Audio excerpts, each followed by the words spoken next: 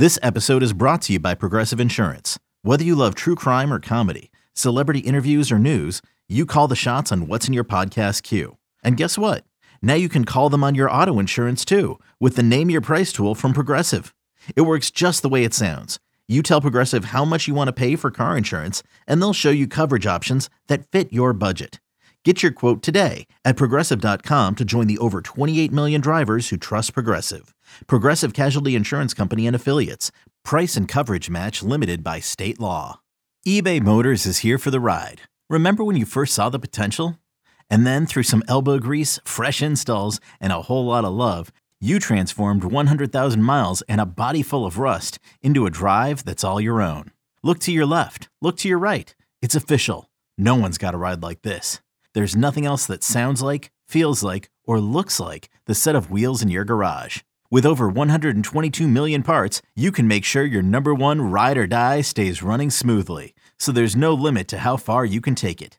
Brake kits, turbochargers, engines, exhaust kits, roof racks, LED headlights, bumpers, whatever your baby needs, eBay Motors has it. And with eBay Guaranteed Fit, it's guaranteed to fit your ride the first time, every time, or your money back.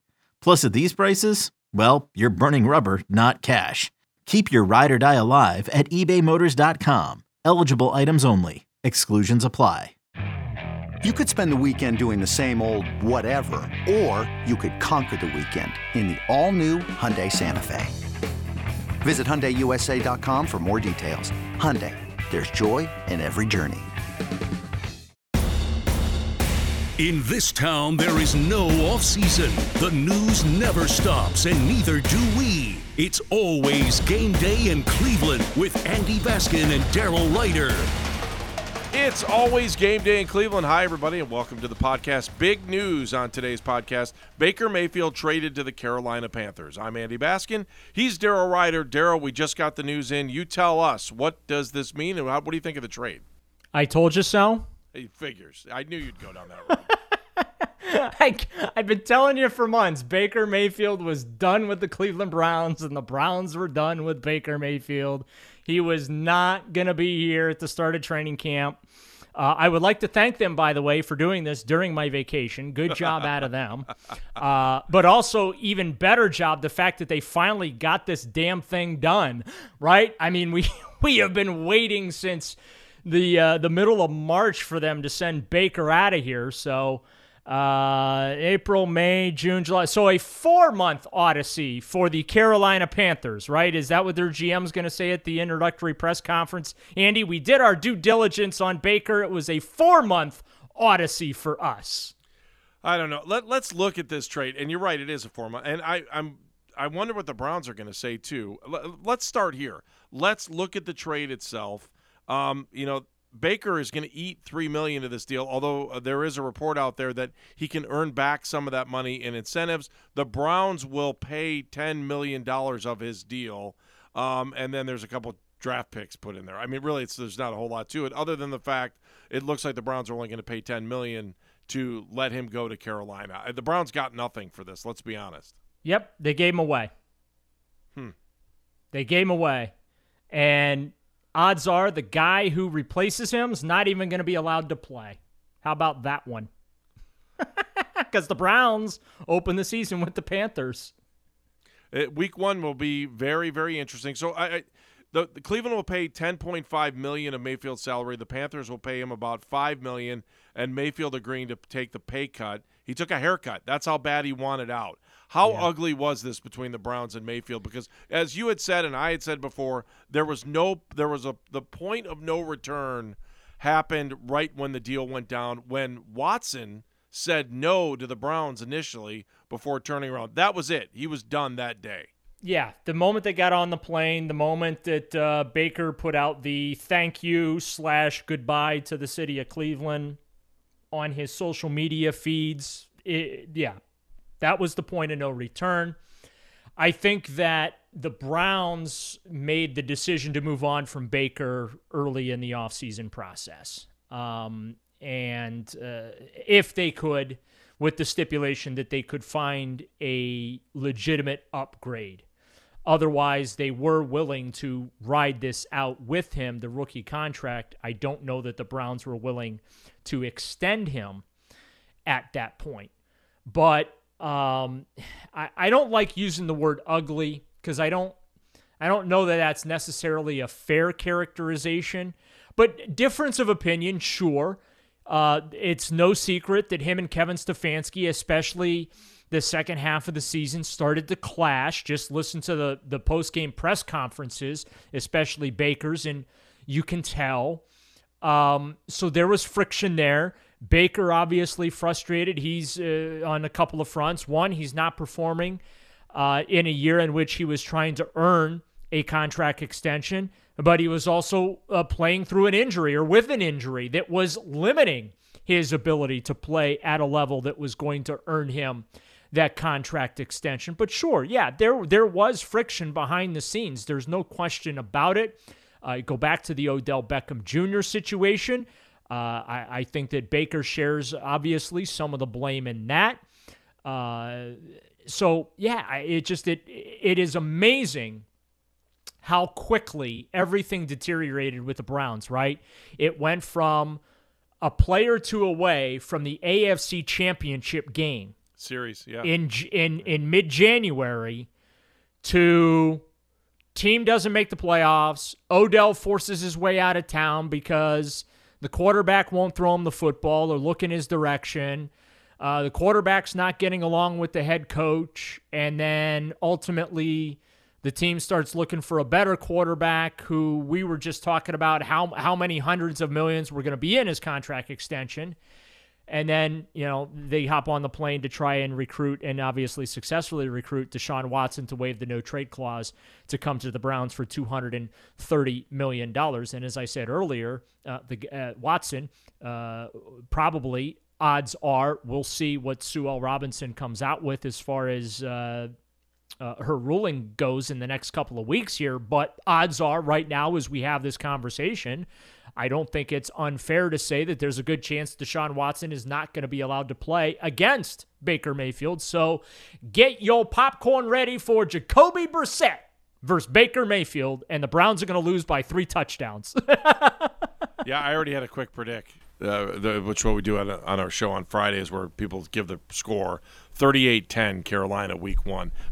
When you need mealtime inspiration, it's worth shopping Kroger, where you'll find over 30,000 mouth-watering choices that excite your inner foodie. And no matter what tasty choice you make, you'll enjoy our everyday low prices, plus extra ways to save, like digital coupons worth over $600 each week. You can also save up to $1 off per gallon at the pump with fuel points. More savings and more inspiring flavors make shopping Kroger worth it every time. Kroger, fresh for everyone. Fuel restrictions apply.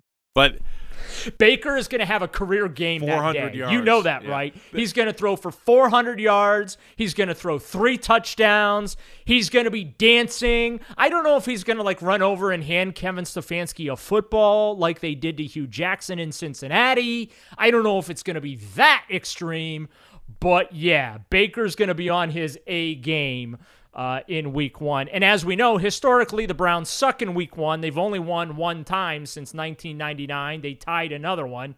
So quick math, that's what, 121-1 or something like that? So, yeah. Death taxes and the Browns start the season without winning a football game. There you go. Hey, listen, Daryl, why was Baker Mayfield on the field after week 2, 3? Because that's the number one question I'll be asking myself about this last year that we think about with Baker Mayfield. Why was he on the field? And I got to tell you, I've heard every theory, even one that I don't even think I've talked about, where his being on the field was tied to his endorsement dollars. And that, there was endorsement stuff that Baker was doing that he needed to be on the field so the endorsements would run. And right. I mean, that's the big conspiracy theory that I always heard in the background. Now, is there any truth to that? I never could, get an answer on that. But, I mean, we heard every reason. Why was Baker on the field after week 3 when we knew he was hurt? Was that because Baker wanted to be on the field? Is that because Kevin Stefanski wanted him on the field? And then you could run with other stuff with maybe the Browns were ready to move on at that point and we're ready to throw him at the Wolves. I mean, that's another, again, conspiracy theory stuff here. There's no 100% fact behind any of that. So I just want to make sure that's out there. Yeah, I mean, it was, multifaceted. Baker saying that he was able to play. The medical staff saying that medically he was okay to play. And the coaching staff basically saying, well, you're the starting quarterback, and if the docs say you can play and you say you can play, well, go out there and play. And so he did. And again, he was unable to play at a level that was going to earn him the good graces of everybody to get him that big contract extension that he was hoping for. And also, too, I really think that the situation with Odell Beckham Jr. festered within the locker room. You go back to what was said immediately after the official deterioration of the relationship with Odell in the team after Daddy did Odell a solid and posted that video on his son's behalf, right? Right. That, quite frankly, pissed everybody off, including within the Browns building. And is that why Baker wouldn't throw to him anymore? Do you think that's why? Well, I mean, no, Darryl, the video, the video was of him not throwing. No, to I him. know, and then I think that just sealed the deal after that. Correct. Because there were games because afterwards. If you thought I wasn't throwing to you before, now I'm not going to. So yeah, it was pointless to keep Odell around because I mean, the bridge had been nuked between those two guys, and Odell was one of the most beloved members of that locker room. And that's why after everything deteriorated as that week went on, right, every player that we asked about the Odell situation, right, was saying, we want him back with open arms, please. Hopefully this can be repaired, et cetera, et cetera. And I think that spoke volumes as to where the players viewed the fault in things falling apart, right? Right. And then the other thing you look at, too, is typically when it comes to social media, because these guys love tweeting each other, posting on each other's Instagram, and commenting, whatever. When your starting quarterback goes in for surgery, typically teammates will, hey, get better soon, heal up, that type of a response. I don't recall a single teammate posting a word about Baker Mayfield recovering from surgery on social media, and that was a little eye-opening as well. But Darryl, don't you think that a lot of those guys just didn't meanwhile, want to be, but Darryl, hang on, those guys didn't want to be involved at that point. But no, hang on, because meanwhile, as Odell's going through the playoffs, what are they all doing? The guy that quit on them, the guy that wanted out, right? What are they doing? They're patting him on the back. Love you, Odell. So happy for you. Then he wins the Super Bowl. Couldn't happen to a better teammate. Yada yada. You see what I'm saying? Yeah. So I'm painting the contrasting views, right? And how again, the player that quit on him, that orchestrated his way out of town, right? He is getting all the adulation, and that there's zero resentment from players over that, right? And the teammate that played hurt up until the last week of the season, who just uncertain, they didn't seem to really care all that much, right? Right. Maybe a couple of the offensive linemen, but outside of that, not a lot of public love shown toward Baker Mayfield's direction. And I'm just spitting facts here. Like, it's plain as day to see. So, clearly there was, there were issues within the locker room. And I think that's part of the reason you've seen this offseason, when you look at how this offseason program's been conducted, Andy, how much focus has been put on team bonding. Whether it's Kevin Stefanski throwing a basketball hoop out on the practice field for guys to play knockout or horse or whatever with, right? Right. To going to the Cavs for a workout, or taking them to Canton to the Hall of Fame, or, doing a movie night type of thing, or, Deshaun and Miles taking respective teammates on vacation. And there's a lot of emphasis and focus placed on that chemistry. And granted, yes, to be fair, the COVID protocols and the inability to gather because of those protocols, part and parcel to why maybe some of that cohesion wasn't there. But guess what? At the height of the pandemic, first year of the pandemic, they got along enough to win 11 games and make the playoffs. So the pandemic isn't necessarily the entire excuse as to why there wasn't much team bonding during the 2021 season, because I think there was just so much friction going on behind the scenes. All right, Daryl. So we are talking about Baker Mayfield being traded to Carolina and everything else that goes along with that. And you're listening to the It's Always Game Day in Cleveland podcast. If you like what you're listening to, please subscribe. I'll even beg you, please subscribe or give us a bunch of stars along the way. And, of course, you can always find us here on the Odyssey.com app. So we appreciate you being with us. And tell your friends about us, too. By the way, we now have an Instagram account, too, at Game Day CLE, along with our Twitter account, which has the same handle, at Game Day CLE. Let's come back. Let's talk a little bit more about the impact that Baker Mayfield had on the Browns during his short tenure with the team. Although compared to other quarterbacks, it feels kind of long. It's always Game Day in Cleveland.